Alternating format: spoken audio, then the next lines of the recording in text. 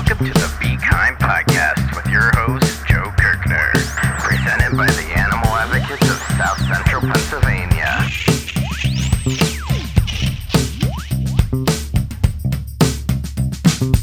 Hello, everyone. Again, this is Joe from the Be Kind podcast with John and Tom again. Just I didn't forget Tom's name. I forgot John's name. I know. I'm right here. Well, because there's Joe, Dr. Joe, there's me, Joe, there's John, there's Tom. It's very confusing. And the cat meowed too, so maybe we should do a restart there. Oh, that was my favorite part. Right? Maybe we should leave it. Well, we're recording this episode immediately after our last episode, so we apologize if the world has ended in the past week and we are not going to comment on it at all. But rest assured, we are right there with you, hopefully, if nothing crazy happened. So we're here to talk about another study from Faunalytics, a vegan research think tank that does amazing work related to activism and animals and compassion in general. And Tom is one of the researchers over there who does a lot of these amazing studies. And this next study is about people's perceptions of fishes and chickens. So, Tom, I don't want to steal your thunder. Can you tell us a little bit about this study? Yeah, for sure. So we're just diving into this line of research. Certainly small-bodied animals like chicken and fish sometimes take a back seat to, people think about the suffering of cows and pigs maybe before chicken and fish, but they're killed in just comparatively massive numbers. So it's something that people are becoming more and more aware of, and picking up on a theme from last week's podcast, the idea of how much effect can we have per dollar. Looking at it that way, chicken and fish seem like a fairly good bet if you're predisposed to sort of that perspective on things. So definitely an area where a lot of research is needed. And so we started off basically at square one and said, okay, we want to give advocates good information that they can use in their messaging when they're out dealing with people in whatever form of advocacy they're using. How do we do that? And we thought probably the first thing that we should do is sort of try to figure out, what do people currently think about chickens and fish? What attitudes do they already have? And which of those sort of beliefs are related to them maybe being willing to do positive things for those animals? So we actually started out just asking some advocates, what beliefs do you think the general public hold about chickens and fish? And we also did a quick scoping survey where we asked just members of the general public, what are some beliefs that you have? Because we really weren't too sure, like how many people, for instance, realize that the animals feel pain, right? It has been a point of debate. Where are people at on that? Do they realize and agree that fish feel pain or that chickens feel pain? So we wanted to find out what beliefs people already had. And so we got a short list from what they gave us. And after that, ran the 35 or 36 items by a fairly large sample of Americans for both chicken and fish, just to see where people were at, how strongly they would endorse each belief. And then we also asked them at the end of the survey whether or not they'd be willing to sign a petition to increase the welfare of whichever animal they answered questions about, and also whether they'd be willing to sign a diet pledge to reduce their own consumption of that animal. And that step allowed us to see which of those beliefs were most strongly associated with being willing to make those animal positive changes. And so in terms of results, perhaps not surprisingly, more people were willing to sign the petition than were willing to take the diet pledge. There's an advocacy message in that as well, where if you want to use the foot in the door technique, which is where you get somebody to say yes to one thing, and then they're more likely to say yes to something else that you ask them for. We'd say probably start with asking for a petition signature. It's an easy ask, right? You put your name down and your address and you sign, and that's the sort of end of it, versus, are you willing to take a diet pledge, which sort of requires more effort, right? And more effort over time from them. So we found that 37% of participants agreed to sign the fish welfare petition, and 40% agreed to sign the chicken welfare petition. And then 30% of participants took the pledge to reduce their consumption of fish and 31% to reduce their consumption of chicken. Some of the pro-animal beliefs were already pretty common among people. So most people understand that air and water quality are important to chickens and fish. So we think based on that maybe education around those topics isn't necessarily needed, but the beliefs can be invoked as necessary. So if you have people and the person in front of you is agreeing that, that chickens need fresh air and fresh water and enough room to exercise, and then you show them the reality of industrial farming, that's not the reality of how chickens live, right? So we thought it was an opportunity, because certainly people more strongly endorse those beliefs that chicken do need those things to be healthy and to be healthy and happy.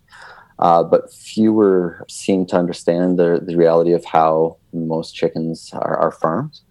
So we think that's an area of opportunity, right, to sort of help them make that leap between the two. The beliefs that had the largest correlations with somebody signing the pledge to reduce their fish consumption are that fish are more intelligent than people give them credit for, that many farms have horrible living conditions, and that fish are loving. So people who held those beliefs, even if those beliefs weren't particularly popular in the population, the people who most strongly endorse those beliefs were also more likely to do positive things in taking the pledge to reduce their own consumption. In terms of the fish welfare signatures, the beliefs that fish are more intelligent than people give them credit for, that they're beautiful.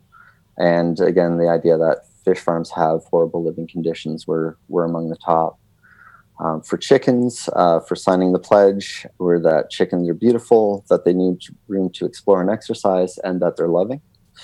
And the largest correlations with the petition signatures for chicken were that, again, need room to explore and exercise, the horrible conditions, and the intelligence. So based on that, it gives advocates a sense of, okay, where are the beliefs that we could maybe be touching on? What are the things that, if I can get somebody to take a step in this direction of believing this about a chicken, that they're more likely to then take positive steps about a chicken. And it's an early study. We weren't on the ground. We weren't talking to people. We weren't presenting them leaflets with arguments based around these things. So that's something that still needs to be tested in future research.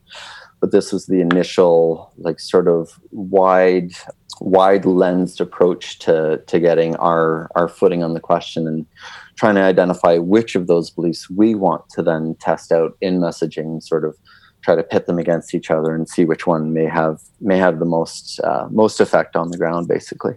I love this study because it actually relates to some of the conversations we've been having here on this podcast. We've had a couple episodes specifically focused to fishes and birds, and a few other episodes about fishes and alternative food products and things like that.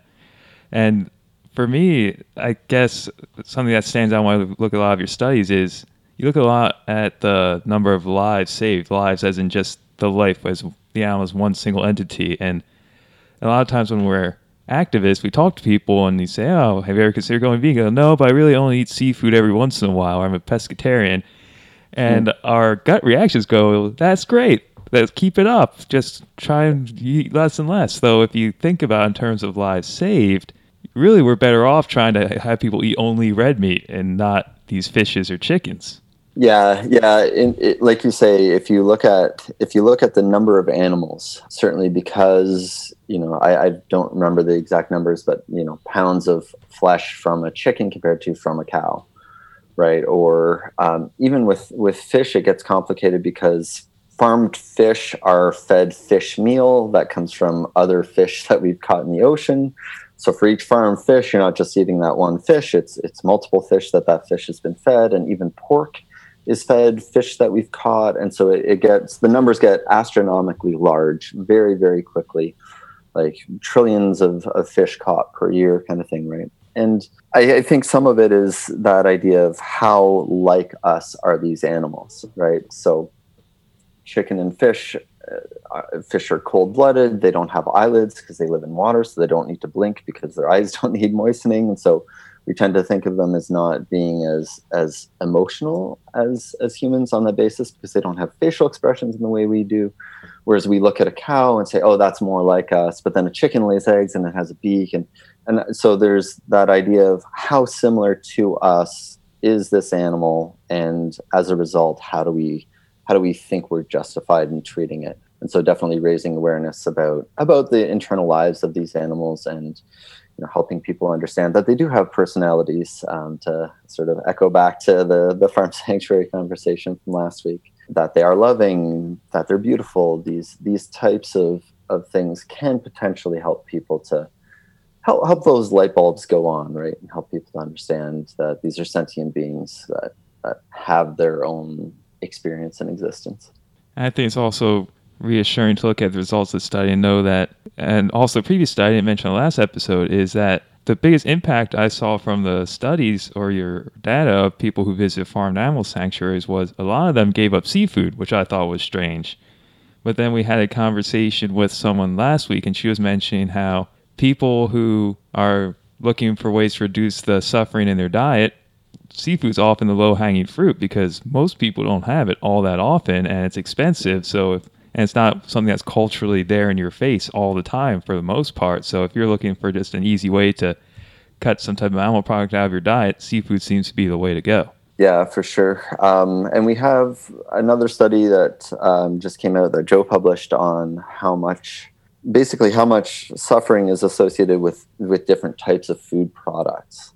So you can see where the most impactful food products that you could cut out would be. I think part of the credit for the fish and seafood reduction after the sanctuary tour is due to Farm Sanctuary. For sure, they do a great job, because one of the things people are worried about is that substitution effect, right? Where you say, okay, I won't eat this, but I'm going to eat more of that. And sometimes the more of that actually leads to more lives lost, as you pointed out with the comparison between cow and fish, right? Cows and fish.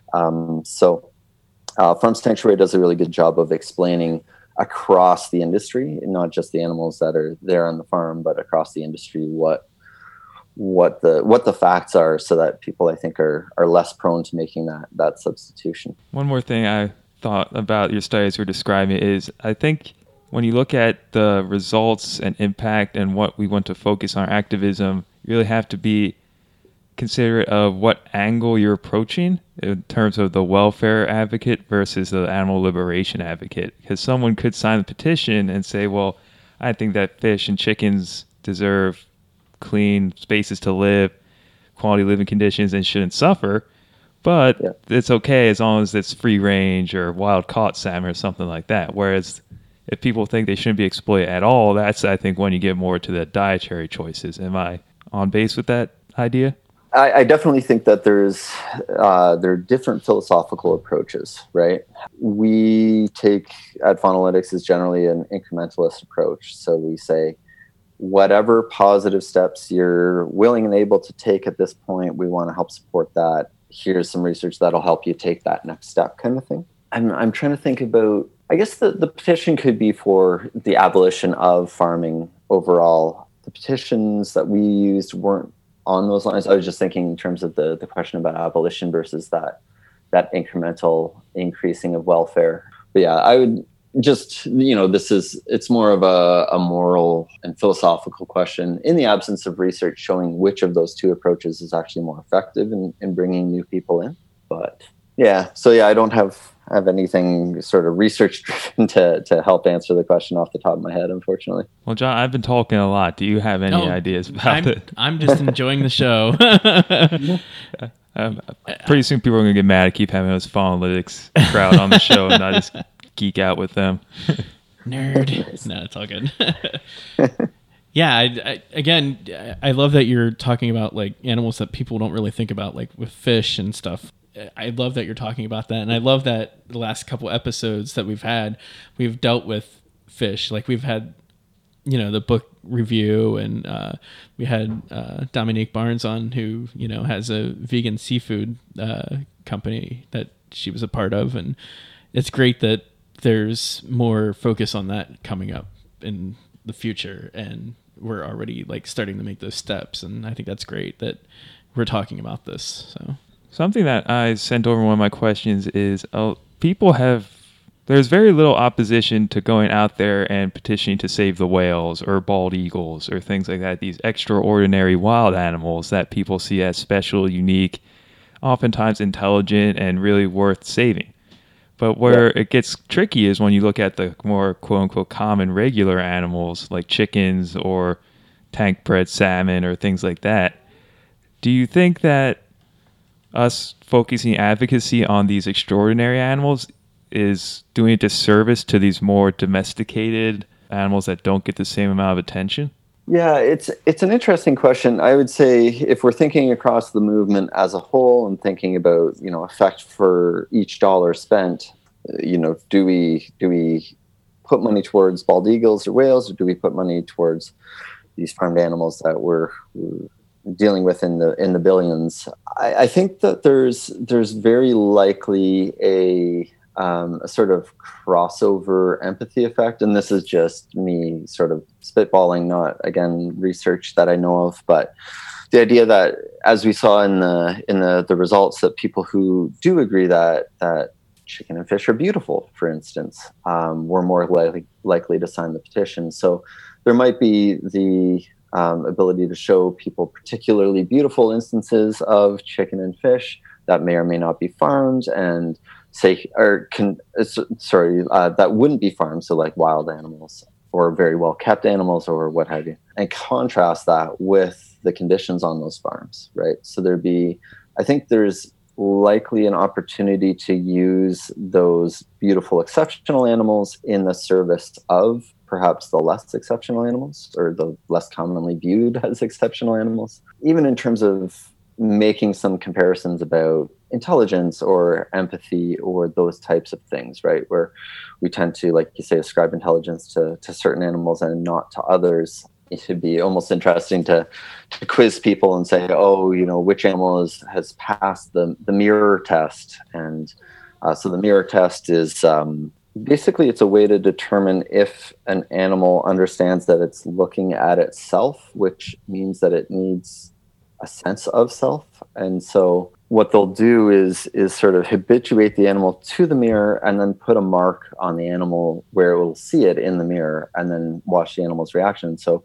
actually a fish, I think it's the clear water wrasse, if I'm saying that correctly, but has just passed the mirror test, right? And so I think most people would be surprised to know it's a fairly considered, and this isn't my area of research, but I believe it's considered a fairly high bar to pass, where most people, I don't think, would think that a fish could do that. And so just helping them understand what these animals are, what their experiences are, how smart they are. There's some evidence that fish behave as though they're reacting emotionally to a breakup, right? So if they lose their partner, their behaviors change in the kinds of ways that you think of and expect for somebody who's not feeling too happy about their life, right? Mm-hmm. And chickens show like emotional contagion, right? So this idea that how you're feeling can affect me and change how I'm feeling. And so as we're learning that people do understand that, most chicken and fish can feel emotions, just to help them understand just how complex these animals are, right? And how complex their emotions and their lives are. There's also evidence that chickens will respond with some empathy if they see a chicken or some of their brood experiencing something that they consider aversive, that they kind of feel some of that themselves. They respond emotionally to that with heart rate and some other things like that. So I think that helping people understand those kinds of facts about these animals is definitely probably going to be quite important. And I think that using those exceptional sort of exemplar animals to help make that point may also be a useful tactic. Not something that I've tested yet, not something that I'm aware that's been tested, but it would be a hunch that you could help bring people into that sort of greater appreciation for the species through those kinds of tactics. Next week, I'm going to go to Faunalytics website and see a new study called "The Effect of Emphasis on Endangered Species when Advocating for Farmed Animals" or something. And I fully expect a footnote giving credit to me in that study. All credit.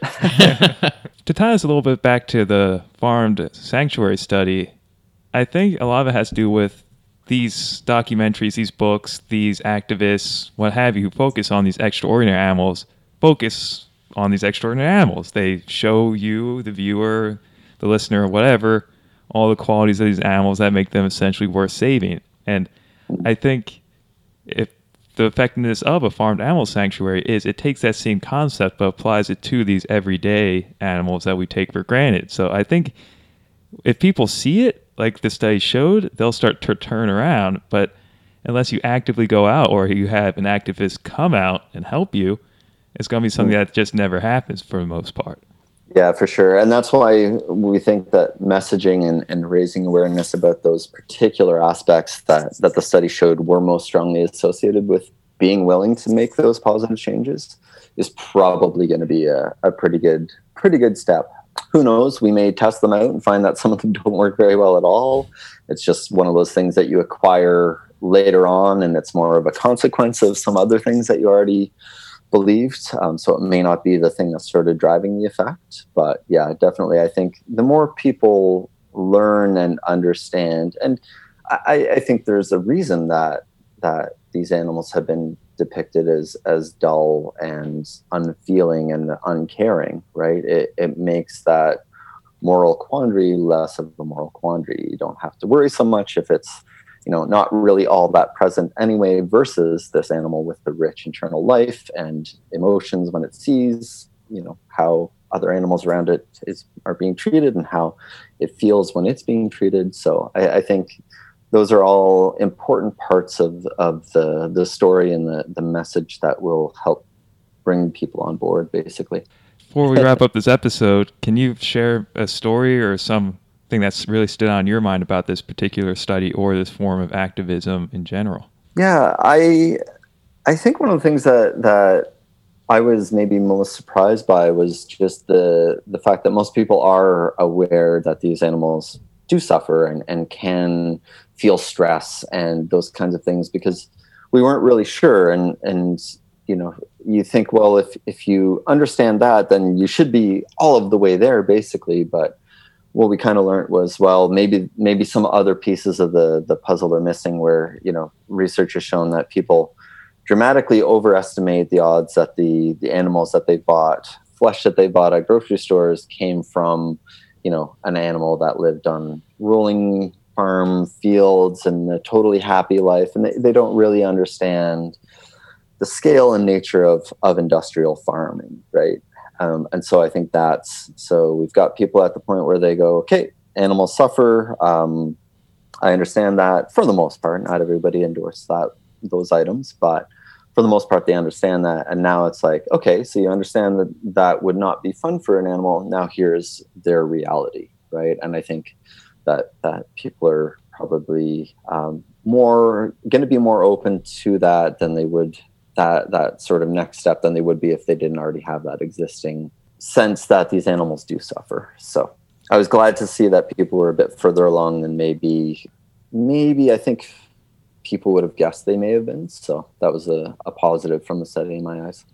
I just know from my activism that a lot of times you feel like you have to lead with explain to people that fish have feelings, though according to this study, we should really be focusing more on the conditions of fish factories themselves, which I didn't know how terrible they were until I started actively doing research about it. Yeah, for sure. And, going back to something we mentioned in the Farm Sanctuary podcast from last week, that different people are going to be at different stages when you're interacting with them. So some people may need that first step information from you, and some people may be ready to learn about factory farming, and some people may need recipes kind of thing because they're already trying but struggling a bit with X or Y, replacing X or Y in their diet. So it's human beings are really complex, and there's a whole bunch of different people with different experiences and different spots that they are in their journey. And so I think there's going to be a lot of different approaches that are useful for those different scenarios, basically. I think that sounds like a very appropriate place to end it. Thank you so much, Tom. And I've had a blast talking about this, and I love Faunalytics and the work you do, and I will continue to read your newsletters, go to your website. We'll put links to all these studies and more in the show notes so our listeners can catch up on all the great things happening over there as well. That's great. Thanks so much for having me. It's been a blast for both of our weeks. So. You're good, Tom. You've been playing along very well. Thank you. I keep thinking of Jeopardy, where they like film 5 episodes all at once or whatever, but you have to like change your suit and tie or something. At least this is audio, so I don't have to worry about that. And if anyone out there has any questions for us or wants to give their feedback, just send us an email, bekindpodcast@gmail.com. And if you haven't already, subscribe and share our podcast on Apple, Google, or Spotify, or wherever podcasts are sold. Thanks again, everyone, and see you next week. Take care. Bye. Bye. 3, 2, 1. Meow, meow, meow. Meow, meow, meow. Meow, meow, meow. Meow, meow, meow, meow, meow, meow, meow, meow, meow, meow, meow.